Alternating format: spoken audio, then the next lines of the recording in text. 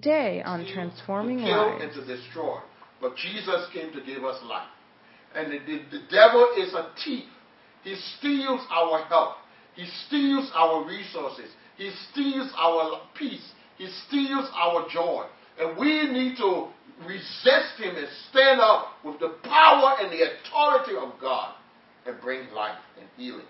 Amen. And just like Jesus rebuked the devil, rebuked demon spirit, cast them out, rebuke the spirit of infirmity, we need to do the same. Because most of the time, sometimes, not every sickness is of... Welcome to Transforming Lives, a media ministry of Harvest Intercontinental Church in Alexandria, Virginia. Harvest Intercontinental Church, Virginia is a multicultural, missions-oriented, disciple-making church with the purpose of sharing the gospel with as many people as possible in the Northern Virginia area and around the world.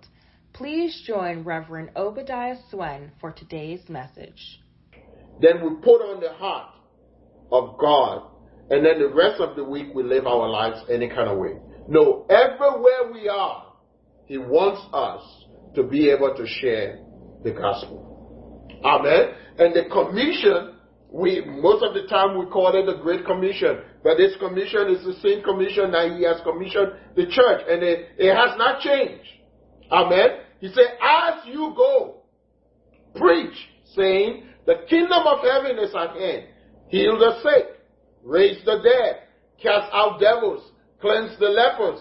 Freely you receive, freely give. It is shared in every one of the gospel and in the book of Acts, this commission. In Matthew, we see it in verse 7 and 8, this is the commission. And then in Matthew chapter 28, he said, go into all the world and preach the gospel and make disciples of all nations, baptizing them in the name of the Father and of the Son and of the Holy Spirit, and teaching them to observe all the things what I have taught you. And lo, I am with you always, even unto the end of the age. Now, what did Jesus teach the disciples? In John chapter 14, we'll tell you, Jesus said, the works that I do, you shall do also. And greater works than these shall you do, because I go to the Father. What did he teach? We told you the last couple of weeks. Jesus shared, went all around the villages and Judea and the cities, preaching in the synagogues and healing and all who were sick and all who had demon spirits and casting them out. That's why he taught them. That's why he ministered to the disciples, and he said we should teach them. Teach the would-be disciples everything and encourage them to observe everything that he had taught them.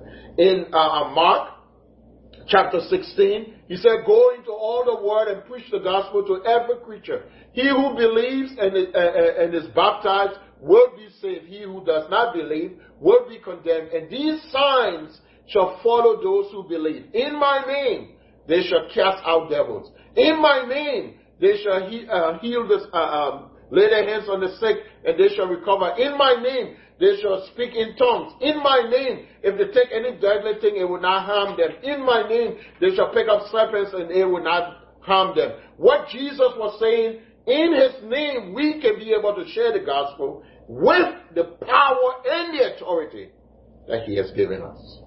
It's a commission. For us, the task that is ahead of us is for us to share the gospel. In Luke chapter 9, he said, go, told his disciples, he called them to himself, he gave them authority, and he said to them, go and preach. And he sent them to the places that he was going to be, and the Bible says he gave them authority to teach and to preach the gospel. In Luke chapter 10, he called 70 other disciples, and he said to them, I'm sending you as sheep among wolves. Go with the authority, and when you go in whatever place you come, speak peace. And then heal the sick and let them know that the kingdom of God has come.